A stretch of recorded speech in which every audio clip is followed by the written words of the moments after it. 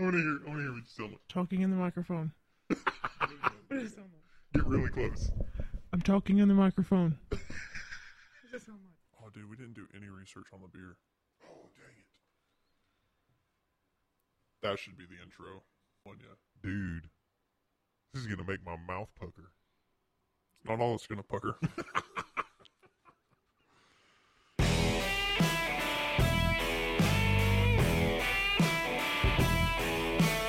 Welcome to the Beers and Bible Podcast, a podcast that brings together a love for good beer and Bible discussion. You can find us on Instagram at beersandbible_, and on Twitter at beersandbiblepl1.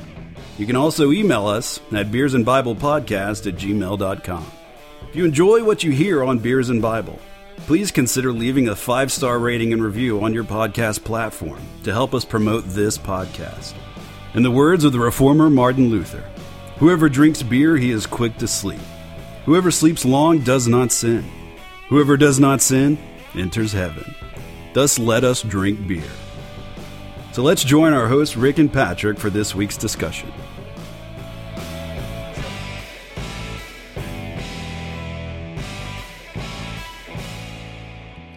Welcome to episode 6 of the Beers and Bible Podcast. I'm one of your hosts, Patrick. And I'm your other host, Rick. And we're happy to be with you today. We're going to continue in our discussion of concise theology. But we're going to keep it super concise tonight. I think we're Yeah. only tackling like one subject. Yeah, we might do like 1.5 on this Yeah. episode just because of how deep we're going to get here. We're just going to go ahead and throw this out there. We're going to talk about predestination tonight. Yeah, or so today, or whenever you're listening to it. So if you don't believe in predestination, you probably already let's be honest, stopped it right there. If you So, believe in predestination, you also probably drink beer, so you more than likely listen to this podcast. true story. So, all right. So welcome to episode 6. Today we are going to give a new beer brewing company. I don't know if That's you're right. new or not. Hey, this one was Newish. sent in by a listener. This was a recommendation. Well, not the specific one. They recommended the brewery. Yes, the so brewery was recommended. This one comes by recommendation. This is our first recommendation beer. So we made it to episode And- 6 before we got help. Got it. That's right. Only 6 episodes in. And this is the Left Nut Brewing Company in Gainesville, Georgia. You got to hold on.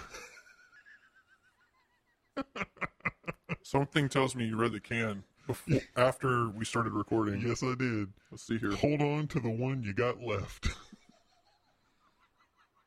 That's awesome. I love that. Hey, recommender, we can't say your name, but thank you. Thank you so much. Thank you This so is going to much. be amazing. Because I have never heard of Left Nut Brewing in Gainesville, Georgia until today. And I'm going to be honest with you. So it was a recommendation that came in, and I went to the package store, and I was like, I'm going to buy something from Left Nut Brewing. So I walked up and down the aisle like 7 times before I found this is the only one that they had. So I don't know Sounds about right. I don't know if this is a new company or Just small, maybe. if they're small, but they're out of Gainesville and Georgia, not Florida. or Alabama. There's like Or isn't that like Texas. Gainesville, every state or something. Isn't that like no? That's Greenville. There's I a don't know. Greenville in like almost every state in the United States. Yeah, I don't know. I don't know. Anyway, whatever. So Left Nut Brewing Company. We're going to be doing. Hold on to the one you got left. Hold on to the one you got left. That's the name of the brewing company. I don't think we've said the name of the beer we're trying yet. No, we haven't. So this is going to be the Mighty Banyan. That's or what it looks Banyan, like to me. maybe? Banyan. Banyan. That's what it looks like to me. Can's got a It's got a tree on it. really nice tree. Maybe a banyan's a type of tree or something. Sounds about right. Dude, look at the little QR code. It looks like a tree too. Oh, that's Mine does. hey, Left Nut Brewing. You guys are getting Luther points just based on Yeah. the design of your can. Minimum 1 Luther right now. I've never had a double IPA. Yeah, we're gonna find out what that even means here in a second. So tell us a little bit about this beer here. All right, so Patrick. we go to the website of the brewing company because that's what we do to find out as much as we can about these beers that we're trying. So on leftnutbrewing.com, if you go through and you find Mighty Banyan, I'm probably going to interchange those. So I'm sorry, just gonna say Banyan sorry for the my whole time. inconsistency. But anyway, so the Mighty Banyan Double IPA, its description is that it's says just deeply rooted in legends and religion of India. The banyan tree is a source of strength, longevity, and security. As with the mighty banyan, our double India Pale Ale starts with a rich, malty foundation, followed by bold hops with crisp, long, bitter/sweet finish with hints of citrus, grapefruit, and pine flavors. Dude, did they just put every single thing possible that they could? The only thing they didn't put in was pecans or dragon milk. That's all they didn't put in here.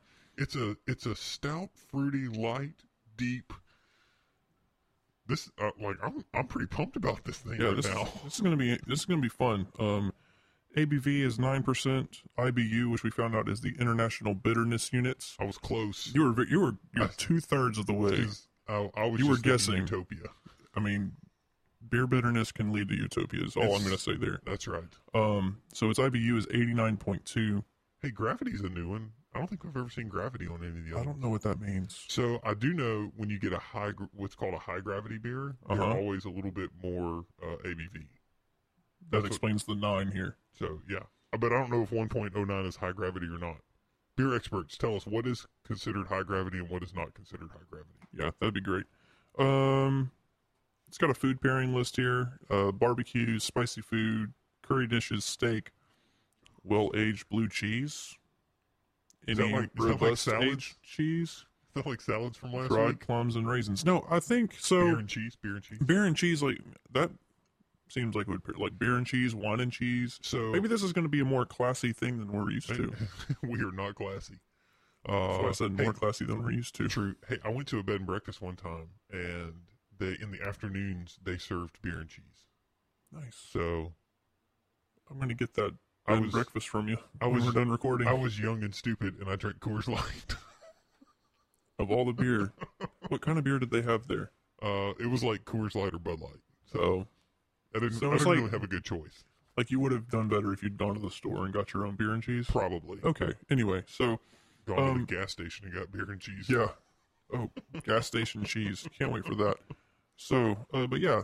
So we're excited about this one. This is a new their one. left nut, and we can time the opening Oh, here we because go. they're cans, and we have 2 of them. So 1, 2, 3. That was Nice. perfect. Oh, and that is citrus. Oh yeah, you can smell it, It's like 6 inches from my face, and I can smell it. dude. So right, just smelling out of the can, this smells almost exactly like the Flesh and Blood IPA. It's very similar. It's got a more like strawberry Yeah, smell there. It's a little less citrusy. let's pour it up. Let's Yep. pour it up. Oh, I almost had a spill. Oh, listen to that. That's amazing. Oh. This thing gets a pretty good head on it too. I didn't pour it right. I think you're supposed No, to pour you it at didn't. more of an angle. Yeah, you gotta get a little bit. So, all right, while we're waiting on the head to dissolve down a little bit, we're gonna talk about this because I have heard there are 2 camps that I have heard of when it comes to pouring beer into a glass. Okay. One of them pours it Keep down. having to stop from getting excess off of me because I don't want to taste it before we taste it together. It'll be all right. So the one person would say you turn the angle really, and you basically pour it down the Down, yeah. glass so it doesn't I was doing it wrong-handed, so it that's doesn't part foam of my very issue. much. And then I've seen somebody else say you do it more straight up so that you do get a fair amount of head, and that releases the carbonation, and it makes it so that beer doesn't make you as bloated. That's what he says. Mm. So when you release the carbonation, you get more of the flavor With less of the. with less of the air, and so you're not as bloated when you drink beer. That's an interesting theory. And We're about to try. I'm about to try it because it's going to take like an hour for that to go down. yeah, I'm gonna try to top mine off here. I'm just going to have to drink it as is and top mine You're off. gonna end up with a mustache of. That's fine. All right, here we go. So here we go. We're This going is to Left Nut Brewing Mighty Banyan. Mighty Banyan Double IPA.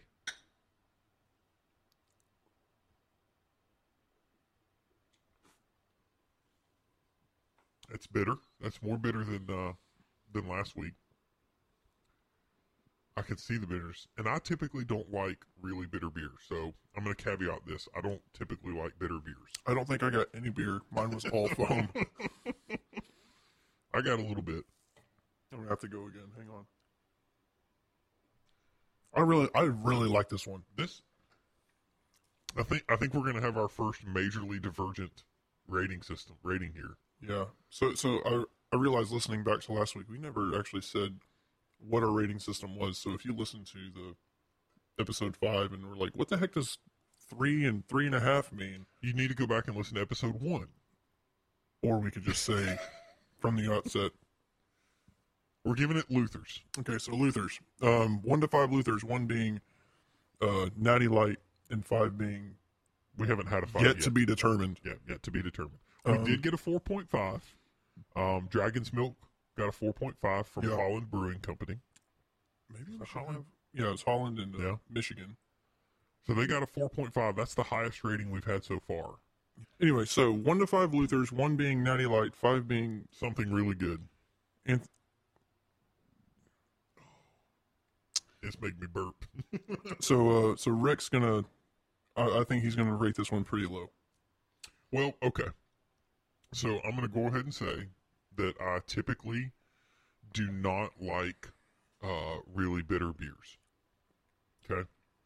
If it's bitter, I don't know why. I just don't like bitter beers. Okay. So knowing that this had an IBU of, what was it, like 81. 81? 89, you're right. 89. 89.2. Yeah. So that made me a little nervous, but I'm still willing to give it a shot. And I'm gonna come in, just because I don't like bitter beers, I'm gonna come in at 2.5. I was actually thinking you were going to say 2.5. I actually really do like this one. The bitterness doesn't really bother me all that much.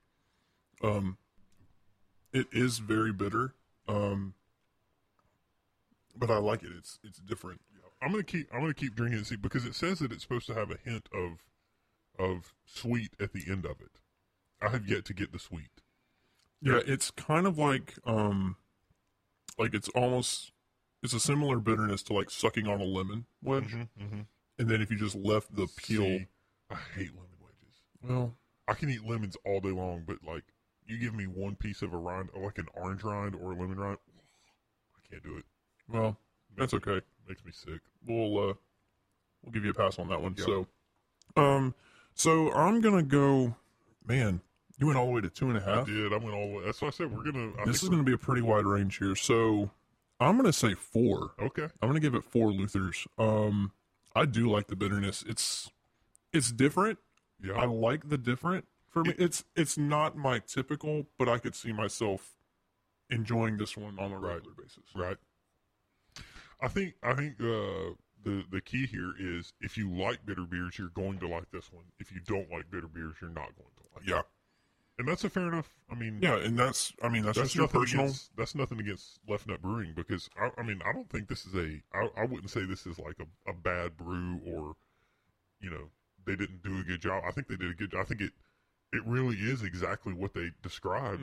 Short of the, like, I didn't get the sweet at the end, but maybe that's just because I have such an aversion to bitterness Yeah, maybe so. that I I'm just didn't pick it up. trying to find the sweet, and it's not really there. Okay. But I'm not going to hold that against it. I'm still going to give them 4 Luthers. Okay, that's fair enough.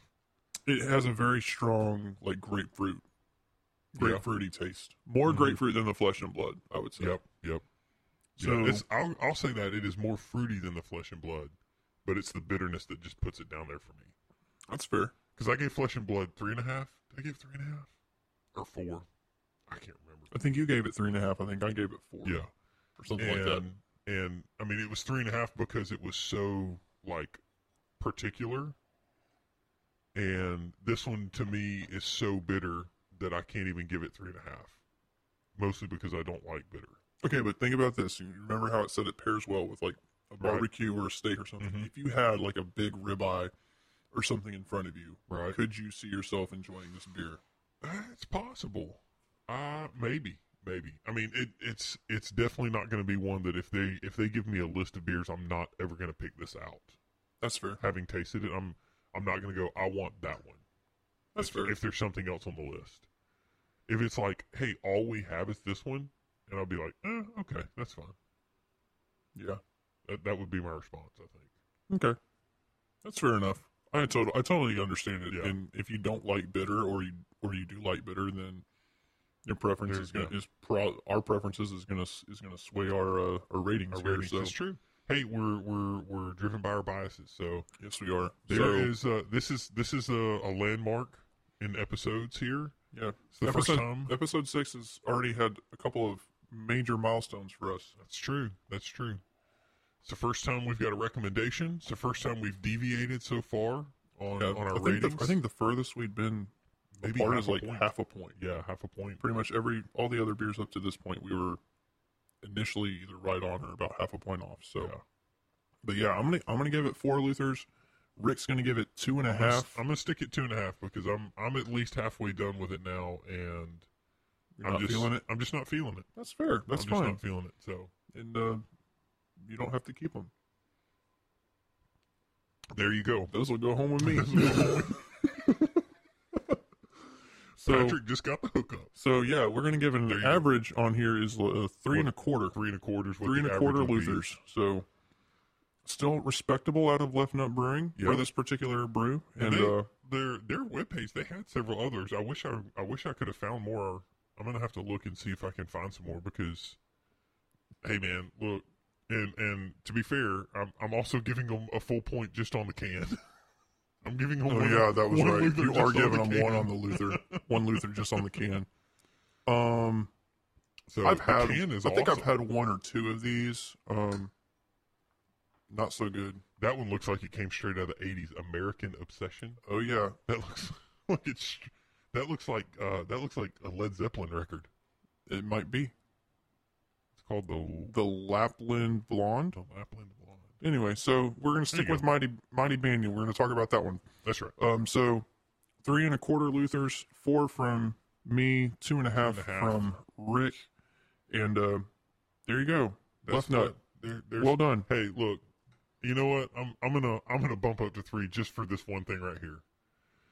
Hold on to the one you got left. You've already given him 1 full Luther just for the point. You're right. I'm gonna stay at 2.5 because this is not my favorite beer by a long shot. So if it was canless, you would have given it 1.5 Luthers. Probably. Yeah. Okay. Yeah, if it was just a plain white can and they were like, rate this, it would definitely be below a 2 for me. Just because I don't like bitter. I mean, I've established that. I'd still be at 4. I think Amen. I'd still be at 4. That's even better. So That just means you like it. So there yeah. you go. All There right. you So go. Left Nut, good job again, listeners. If you have suggestions, send them to us on the email account that we're rigorously checking. Yes, I check it like at least 76 times a day now. I just check it a couple times a day. No, I don't check it 76 times a day. I do check it though, and when I see notifications, I'm like, "Oh, someone emailed us," and then it's stuff from Twitter or Instagram, and I'm really Yeah. disappointed. So, So actually email us or send us a message on Instagram or Twitter, or Twitter. We're on the Twitter. yeah. So we'll give all that information later. So anyway, there we go. We've concluded our discussion on the Mighty Banyan Mighty Banyan from Left Nut Brewing. Brewing Company, and now we're going to continue our discussion on Concise Theology by J.I. Packer.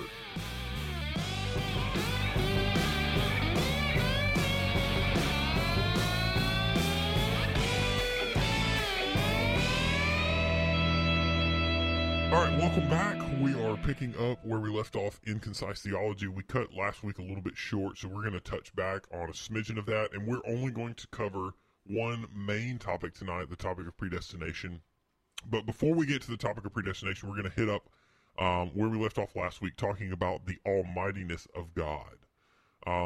This is going to kind of like round out the discussion of transcendence and move us into the discussion on basically God's action. That's kind of what predestination starts when we start talking about God's decrees, God's actions in the world. And so when we talk about God being almighty, we say that he is both omnipresent and omnipotent. Those are big words there, Rick. Those are 75-cent words. Those are big words. Big words, big words. So omnipresent, tell me what omnipresent means. So I'm not going to try to define omnipresent, but I am going to go into the scriptures and give you a verse. Give you a verse that I think defines omnipresence pretty well. Give me a verse. So it's in Jeremiah 23, verse 24. It says, "Can a man hide himself in secret places secret places where I cannot see him, the Lord's declaration, do I not fill the heavens and the earth, the Lord's declaration.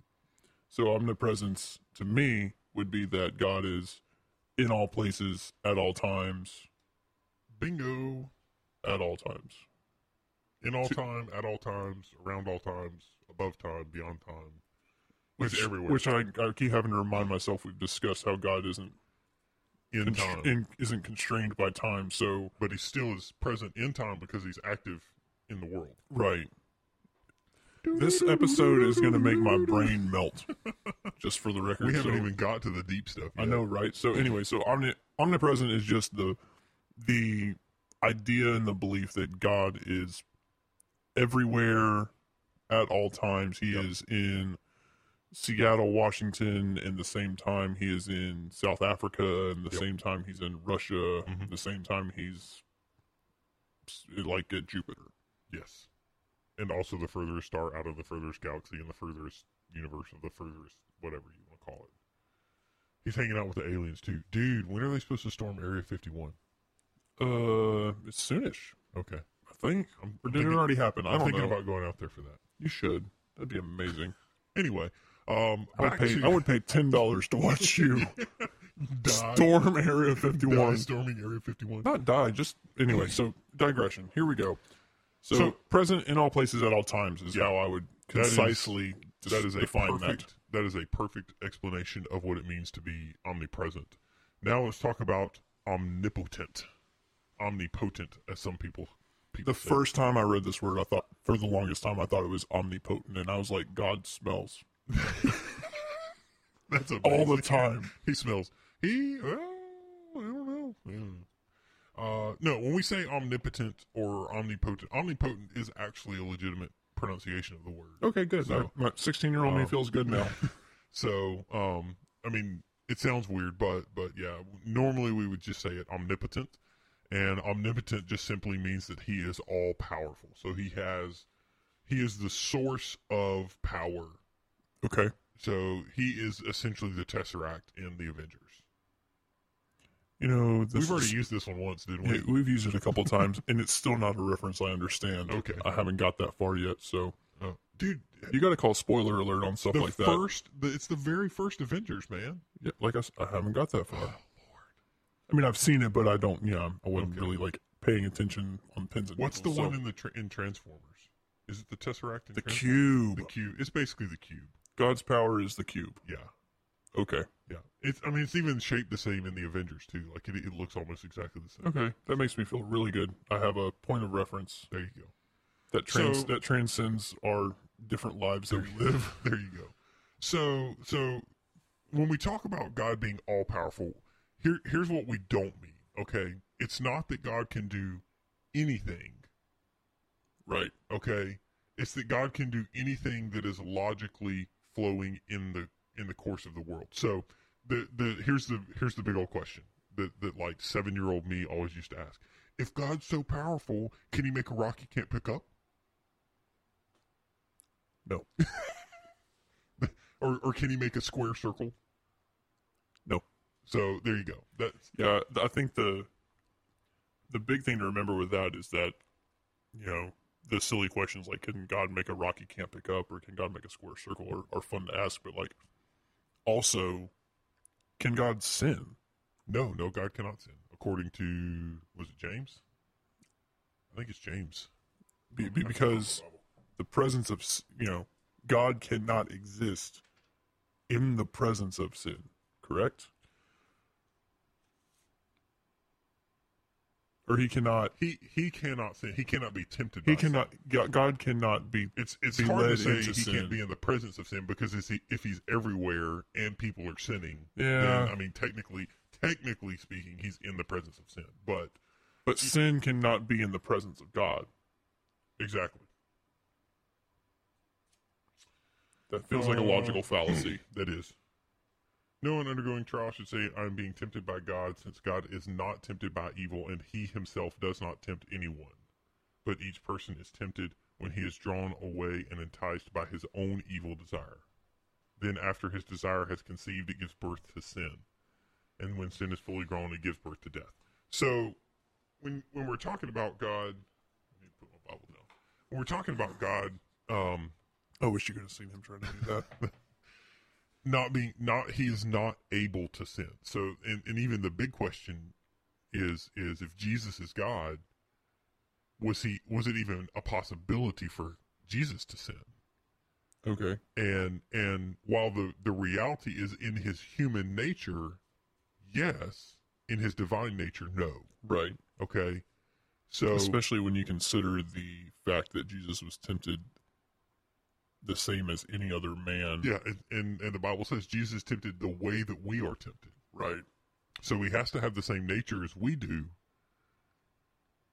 that can be tempted, but he also has the nature of God. I think it's the theologian Wayne Grudem who says it this way: that's the divine nature almost acts like a backstop. It's not a foolproof thing. Don't think it'll keep him from sinning. He'll just rely on his divinity to keep him from sinning, because then he's not tempted in every way that we are. If he can, because we don't have the divinity, we don't have that nature, divine nature in us. We're just human nature. Okay.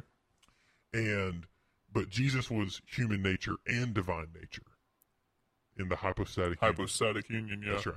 So in his human nature, he could sin, but he did not sin. So that's why he's the perfect propitiation for sins. In his human nature, he could sin. Yes. But because of his divine nature, he could not sin. He could not sin. That's right. It's hard. It's a hard, and in understanding the hypostatic union is difficult. Yeah, logically makes no sense. It's true. But again, as we've said a couple of different times, if it made sense, then he would be God. Would it be worth what we do to serve him or to worship him? Yeah, exactly. So all of that leads us to the statement that, and I think Packer hits on this in this section. He says, all that he wills and promises to do, he can and will do. So that's when you start getting to the predestination side of God. So let's dive on into predestination, which is everyone's most favorite subject outside of the topic of alcohol. It's like the two things that you want to stir up strife with, you bring up predestination and alcohol. So we're going to do both of them in one episode. On episode 6, this is our news, right? This is if we make it past this episode, then good things have happened, right? Hey, episode 7 is the episode of perfection. Because the number 7 is the episode, number of perfection. Okay, cool. All right, so when we talk about predestination, it's this idea that Packer puts it that God has a purpose. So this is a question that, as I was reading, sorry. Get you a sip. I'm going to flip over my book. I'm going to switch books here. So as I was reading, I had this thought. So, and it's something I've thought about a lot. Did God create Adam and Eve fully knowing that they would disobey him, and that he would eventually have to send his son in the form of man to live a perfect life, and die a death that he did not deserve, and resurrect just so that we might have fellowship with him? Yes. So God, when he was picking the dust out of the ground and formed man and breathed life into Adam, he knew what it was going to cost. Exactly. Because God is all-knowing. Exactly. Okay. And that's really what makes the decrees of God really, really that much more awe-inspiring. Is God knew, the Bible says he knew the beginning from the end. So, he had to know. Right. And if he knew, and he did it anyway. If you knew your child was going to walk out in front of a car. Like if I knew the second exact moment it was going to happen, I would do everything in my power to stop that from happening. Exactly. But God knew that the serpent would convince Eve and Adam to take the fruit of the tree. Mm-hmm. And God created Adam anyway. Yep. See, that blows my mind. Yeah, it's one of my favorite chapters in all of the Bible is Ephesians chapter 2. And it follows Ephesians chapter 1, obviously. Does it precede Ephesians chapter 3? It does. It precedes Ephesians chapter 3. But in Ephesians 1, that's one of the major texts that folks who believe or who would say they adhere to a belief in the doctrine of predestination are going to point at Ephesians 1 as one of their proof texts. But in Ephesians 2, I think you really see kind of the effects of Ephesians chapter 1. So I'm just going to read the first 9 verses here. It says, "And you were dead in your trespasses and sins, in which you previously lived according to the ways of the world, according to the ruler of the power of the air, the spirit now working in the disobedient." So we are the disobedient. "We all too previously lived among them in our fleshly desires, carrying out in the inclinations of our flesh and thoughts, and we were by nature children under wrath." And that's important right there. Children under wrath, as the others were also. Then you pick up in verse 4. This is probably one of my favorite verses. "But God, who is rich in mercy, because of his great love he had for us." Now, he had for us. That's more than just a present tense. He has for us. This love goes from This eternity. predates. Goes from eternity past. Okay. Like Ephesians 1 says, "Blessed be the God," verse 3, "for he chose us in him before the foundation of the world." Okay. Tying it Now all you together. tie it to verse 2, the love that he had for us made us alive in Christ, even though we were dead in trespasses, you are saved by grace. And so you have God knowing what's going to have to be done in order to reconcile mankind back to him. Right. In order to open the door, to have that door available. So God knew all of that Yes. from the beginning. From the beginning. From and his beginning, not our beginning, but from before According beginning of time. According to Ephesians 4, "For he chose us in him before the foundations of the world." So before Genesis 1:1 says, "In the beginning God created the heavens and the earth." That's the foundations of the world as far as I'm concerned. Right. Before that, God chose us in Christ. So That's crazy. I don't think there's any way you can get around this. That God chose people. He chose a specific people for himself before the foundations of the world. Right. And then it continues in verse 6.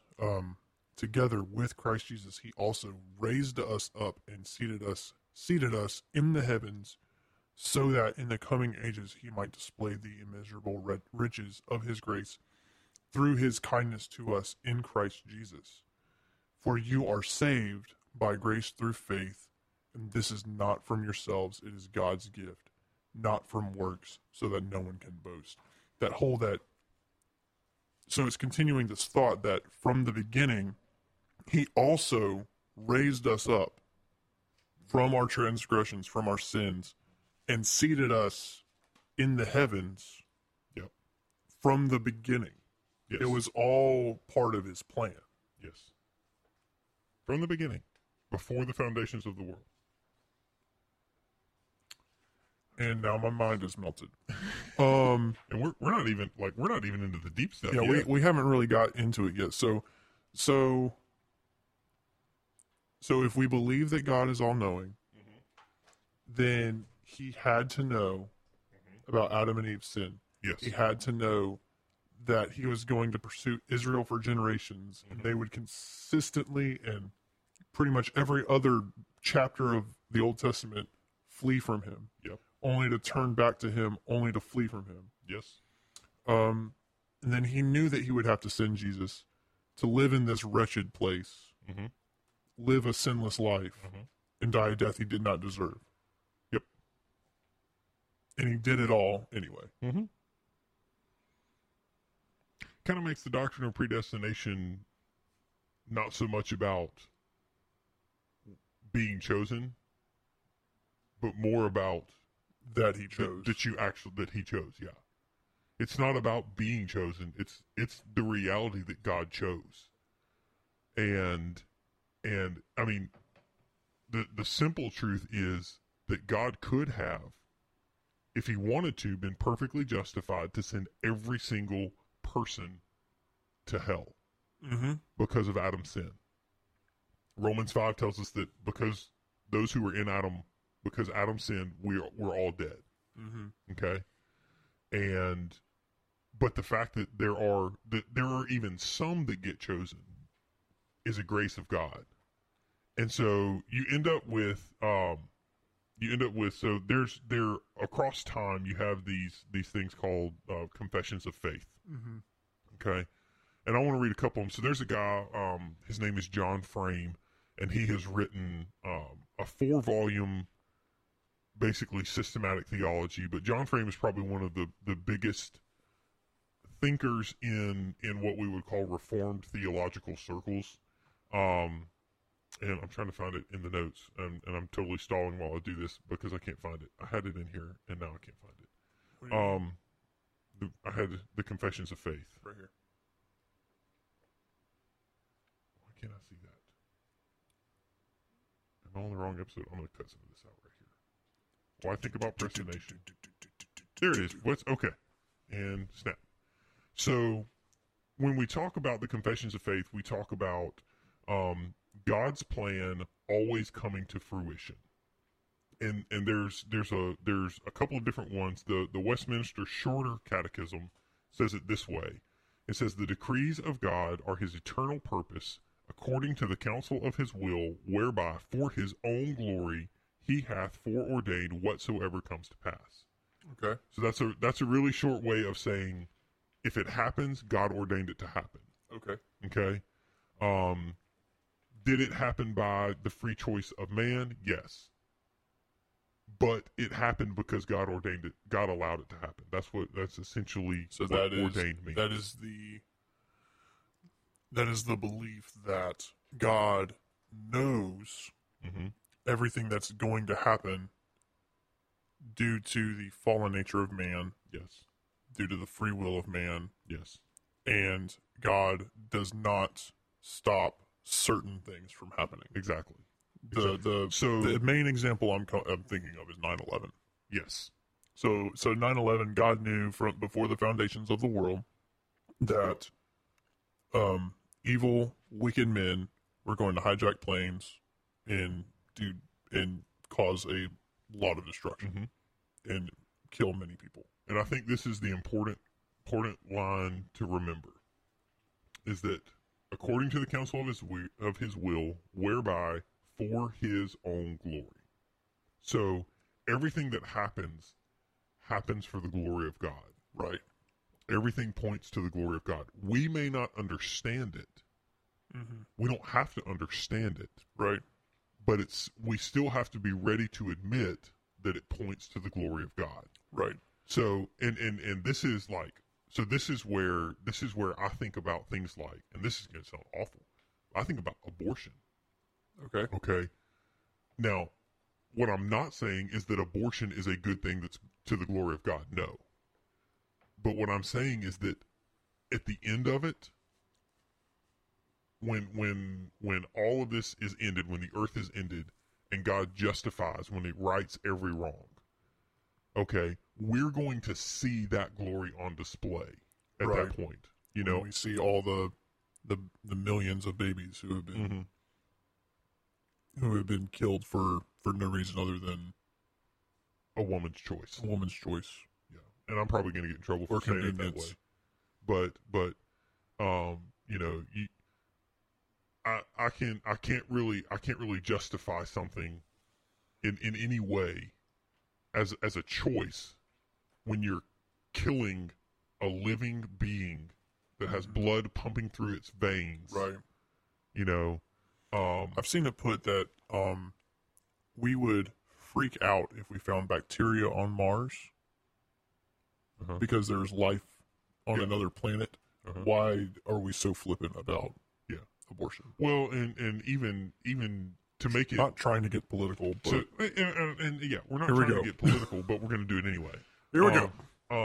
But how much more protection do endangered species have Right. than babies in the womb? Right. And then you bring on cases like the New York case and the Virginia case, and you look at countries like Scotland and Australia and New Zealand who are redefining what abortion actually is. And I mean, let's make no qualms about it. Abortion is murder, Right. and we should seek to stop it at every level. I will gladly, this is Rick speaking, I will gladly admit that the basis behind abortion is essentially what the Nazis used. So it's this thing Agreed. called eugenics. Right. Okay. The weaker people should be killed. The founder of Planned Parenthood Yes. was very vocal about how she felt that black people should Yeah. abort their babies because Because they're poor. they were a lesser race. Because they're poor, because they were According a to her. lesser race. And According to her, I want to make that very clear that that's not a stance we hold. I'm just No. explaining the. no. And so But all that to say that something as terrible as as abortion is used will will give be glory used to God. for the glory of God. Yes. So that was a little diatribe. You're welcome for that. Sorry, We're totally not making it past predestination. I'm glad we didn't try to do anything more than this. Same. Okay. Um, So you covered what the Westminster Shorter Catechism Shorter says. Catechism says. Let me tell you real quick what the Westminster Confession says, because this is like a little bit expanded. It says, God from all eternity did, by the most wise and holy counsel of his own will, freely and unchangeably ordain whatsoever comes to pass.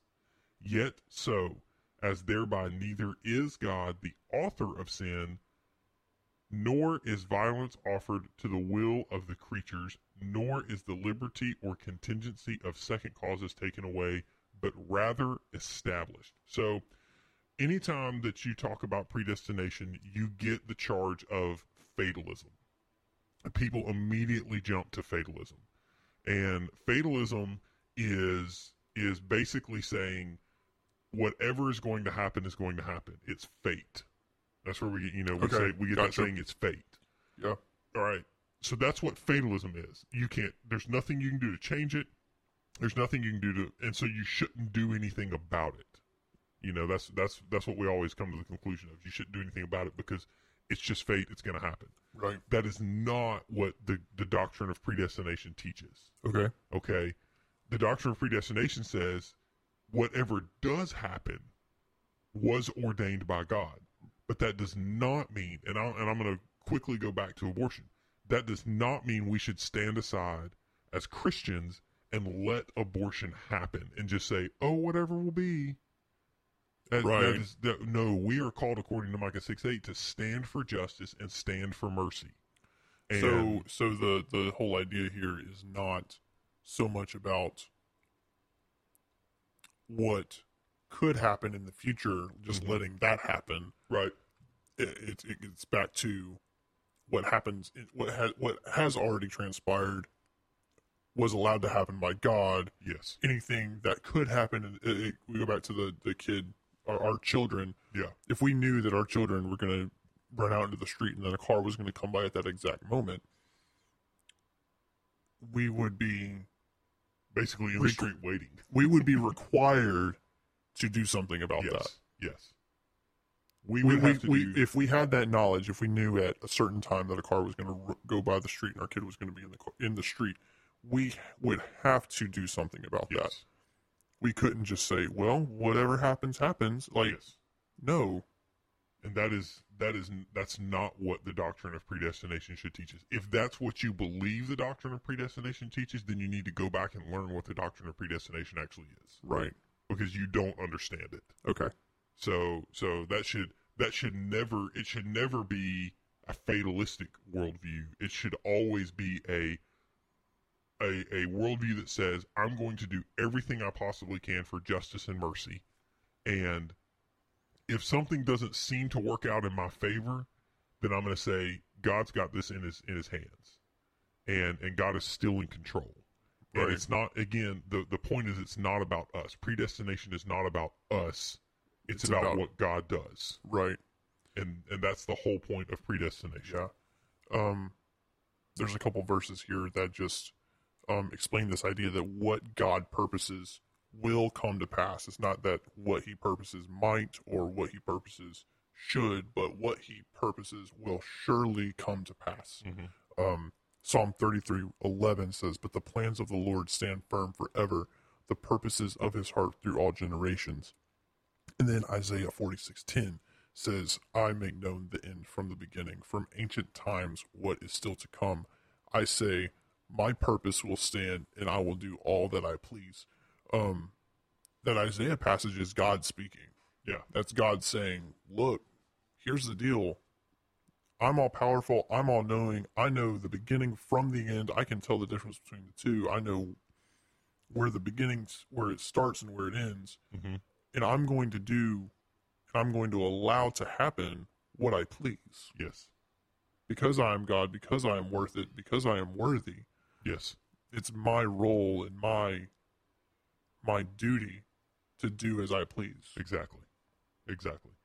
And that's where the doctrine of predestination really focuses. That's where it should be focused. Is God knows the beginning from the end. We don't know the beginning from the end. Right. It's not our job to try to figure out the beginning from the end. Right. That's not what the Bible teaches us to do.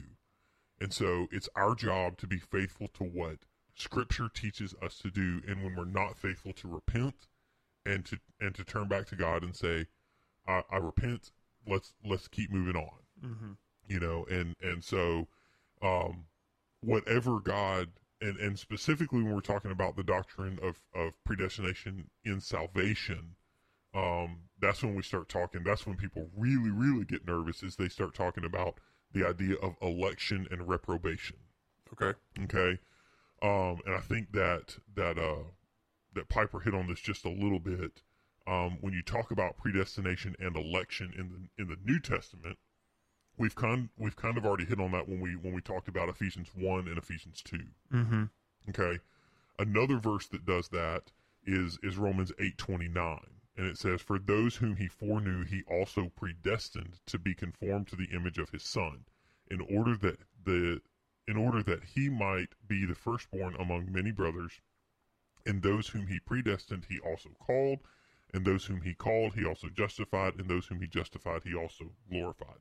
So this verse is talking, and people who study the Bible will call this the golden chain of salvation, because it kind of gives you the order of salvation. Uh-huh.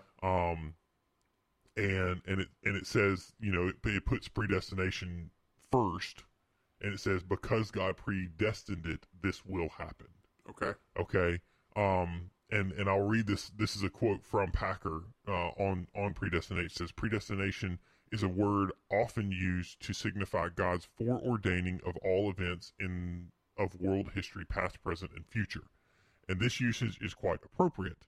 In Scripture and in mainstream theology, however, predestination means specifically God's decision made in eternity before the world and its inhabitants existed regarding the final destiny of individual sinners." So this is what we're talking about when we're talking about election and reprobation.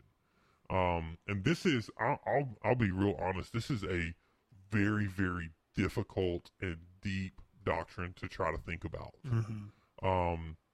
There's nothing easy about this, and if you make this easy, then you don't understand. I'll go back to it. You don't understand. You're watering it down for sure. Yeah. If you think this is simple, then you don't understand it, because it's not simple. Right. And so when we talk about the idea of election and reprobation, we talk about election being those that God chose for eternal life, and reprobation being those that God passed over for eternal life. And some people would call this double predestination. So some are predestined for, yeah, they would say they're predestined to go to hell. Uh-huh. But again, it all goes back to, we don't know. So it's not our job to try to figure out the ones that are and the ones that aren't. It's our job as Christians, because we have been saved by the grace of God, and you know, and I've always heard this analogy, and it's kind of cliche or whatever. When you walk through the gates of heaven, you know, it says on the front side, because you have one side that's like, oh, whosoever will, it's open for everyone. And on the front side, you have this gate that says, whosoever will. And you walk through the gate, and on the back sides, it says, before the foundations of the world. And so the picture is that you offer, you share the gospel with everyone that you possibly can come in contact with. Because Romans 10 tells us that faith comes by hearing and hearing by the word of God. So it's our job to share the gospel with people. And as Christians, we should be doing that, but it's not our job to save people. Right. It's never been our job to save people. Exactly. Right. Our job is just to sow. Yes. And let the reaper reap. Exactly. And I think so many times we get our, our 3 strategies or whatever, this is how we're going to share the gospel because it's the most effective way to share the gospel. And studies show this and studies show that. And so many times we're stuck on what studies show and we quit thinking about just sharing the gospel, just being, unabashed about sharing the gospel. And we focus on strategies to try to win people because we have this mindset that it's our job to win people. It's not our job to win people. It's the Holy Spirit's job to win people. Right. It's never been our job. Yeah. From when Jesus left. See, if it had been our job to win people, if it had been our job, we're gonna be. Yeah, it'll be all right. It's fine. So cut. So if it had been our job to win people, then the Holy Spirit wouldn't be necessary. Exactly. Correct? Exactly. Because the Holy Spirit is what awakens the person's soul and mind and heart to know that they need Jesus. That's what John 6 teaches. And so, it says no one can come to the Father except that person which the Spirit draws. Right. So that's what John teaches. So the bigger question becomes now at that point, on what condition or why is it that the Spirit draws some people and not the others? At the end of the day, does it matter why? It doesn't matter. What does Scripture say about it? And I would contend that Scripture says, the basis for salvation comes from God's, omnipotence. We go back to the very beginning, what we talked about, omniscience and omnipotence. His being everywhere, his knowing everything, his transcendence, his being all powerful. That is the foundation for what leads to God. So it's nothing in ourselves. That's why Ephesians says, "For it is by grace you have been saved." It's not because of some person sharing Christ with you that you have been saved. That may have been the vehicle. It may have been the means, but that's not what actually saved you. And so when you talk about it that way, you talk about it being the foreknowledge of God, then you step back again to this idea that God is completely outside of time. God is completely outside of knowledge because from God comes all knowledge. Okay. All right. We're getting late and we're getting tired. No, you're good. But no, I'm following. So you have this idea of foreknowledge really meaning not so much that God looks through time and decides who's going to be saved and who's not going to be saved, but that God, in his foreknowledge, in his forelove, and in his foreappointment, that's kind of the main keys behind foreknowledge there is that God, and I think it's 1 John 4:8 that says, because we love because he first loved us. Right. So we have the capacity to love God because he loved us first. Right. And we don't get that capacity until he puts his love onto us. Does that make sense? Yes. So the foreknowledge of God is not a passive foresight on God's part of what individuals are going to do. No. Without him determining what people are going to do. No. And that's going to be that's going to be where people get tripped up is exactly. Foreknowledge is not God orchestrating, manipulating people to do. No. But my brain's turning to mush, I promise you. So God has the foreknowledge to know who will and who won't? Yes. But it's not foreknowledge like we think. So when we think foreknowledge, he has foreknowledge because he's chosen who will exactly, and won't. Exactly. He's chosen who will and who won't. He is the one that put that in there. So it's not and really foreknowledge is is almost like a misnomer, because when we think foreknowledge, we think ahead of time, Like a fortune teller. exactly like a fortune teller.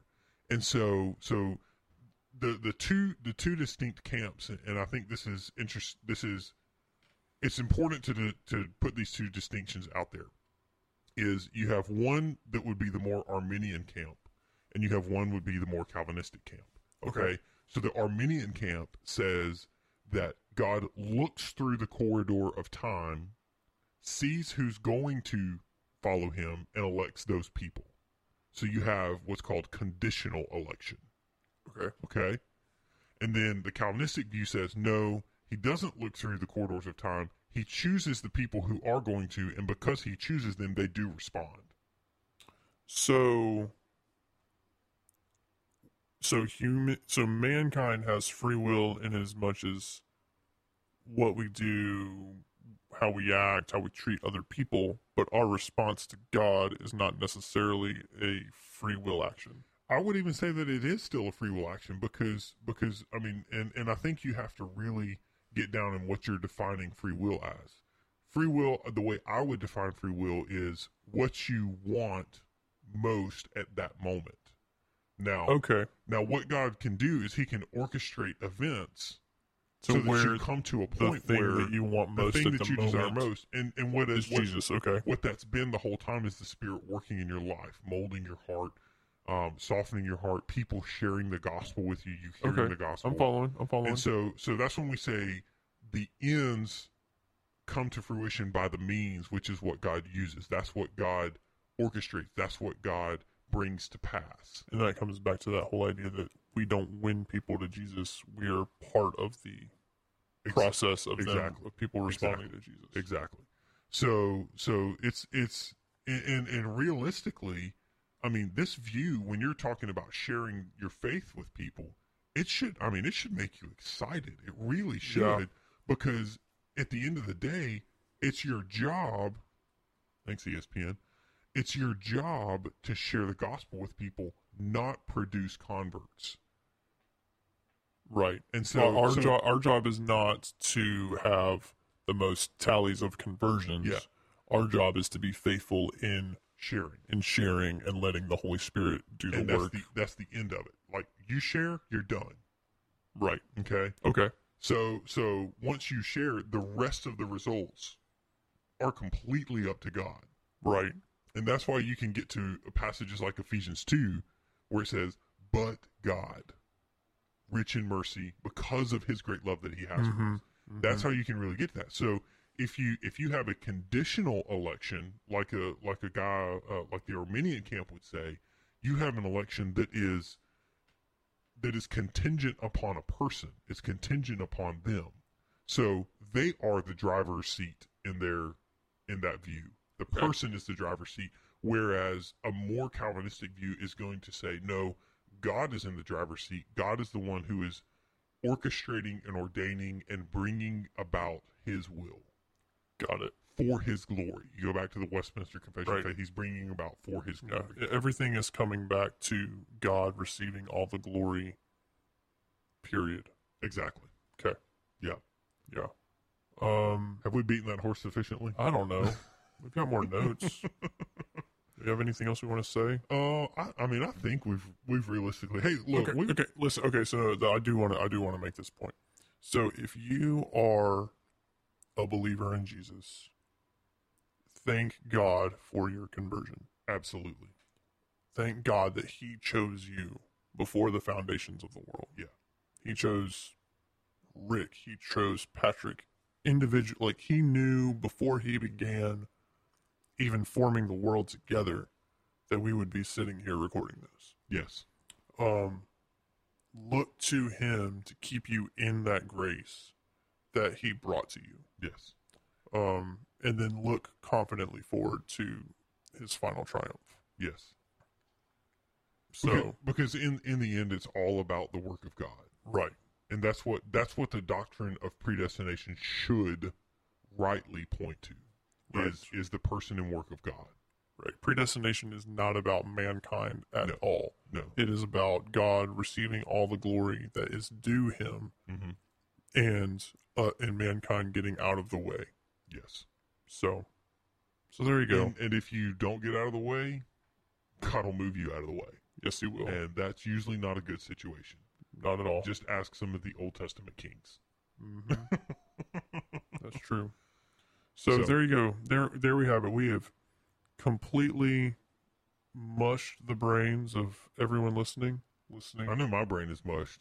Just talking about predestination. If you have any thoughts or comments on that, email us at beersandbiblepodcast@gmail.com. Boom. Hit us up on Instagram. Yes. beersandbible_ or at beersandbible_. Yeah, Beers and Bible _ Twitter. However you look for it. Twitter, we're there, Beers and Bible P1.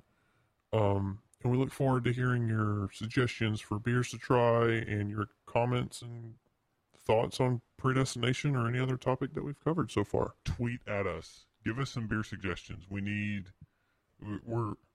I was really glad to have the recommendation this time because I literally walked in. I was like, I know exactly what I'm looking for. Yeah, I'm looking for a specific the practice brewery. of walking in and just blindly walking up and down until you see something that looks good is getting really, really difficult, especially if you go to different places that have a different variety, and you're like, I don't know if I've seen this one before or not. Yeah.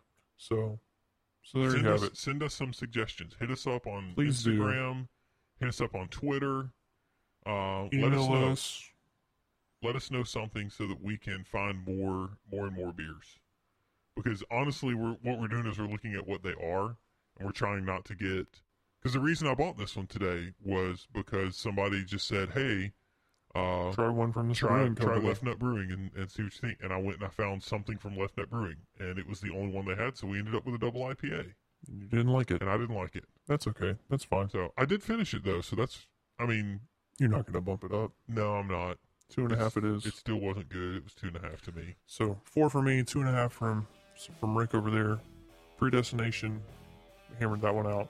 Hopefully. And until next time, Peace take it easy. to the out. See ya. If you enjoy what you hear on Beers and Bible, please consider leaving a 5-star rating and review on your podcast platform to help us promote this podcast.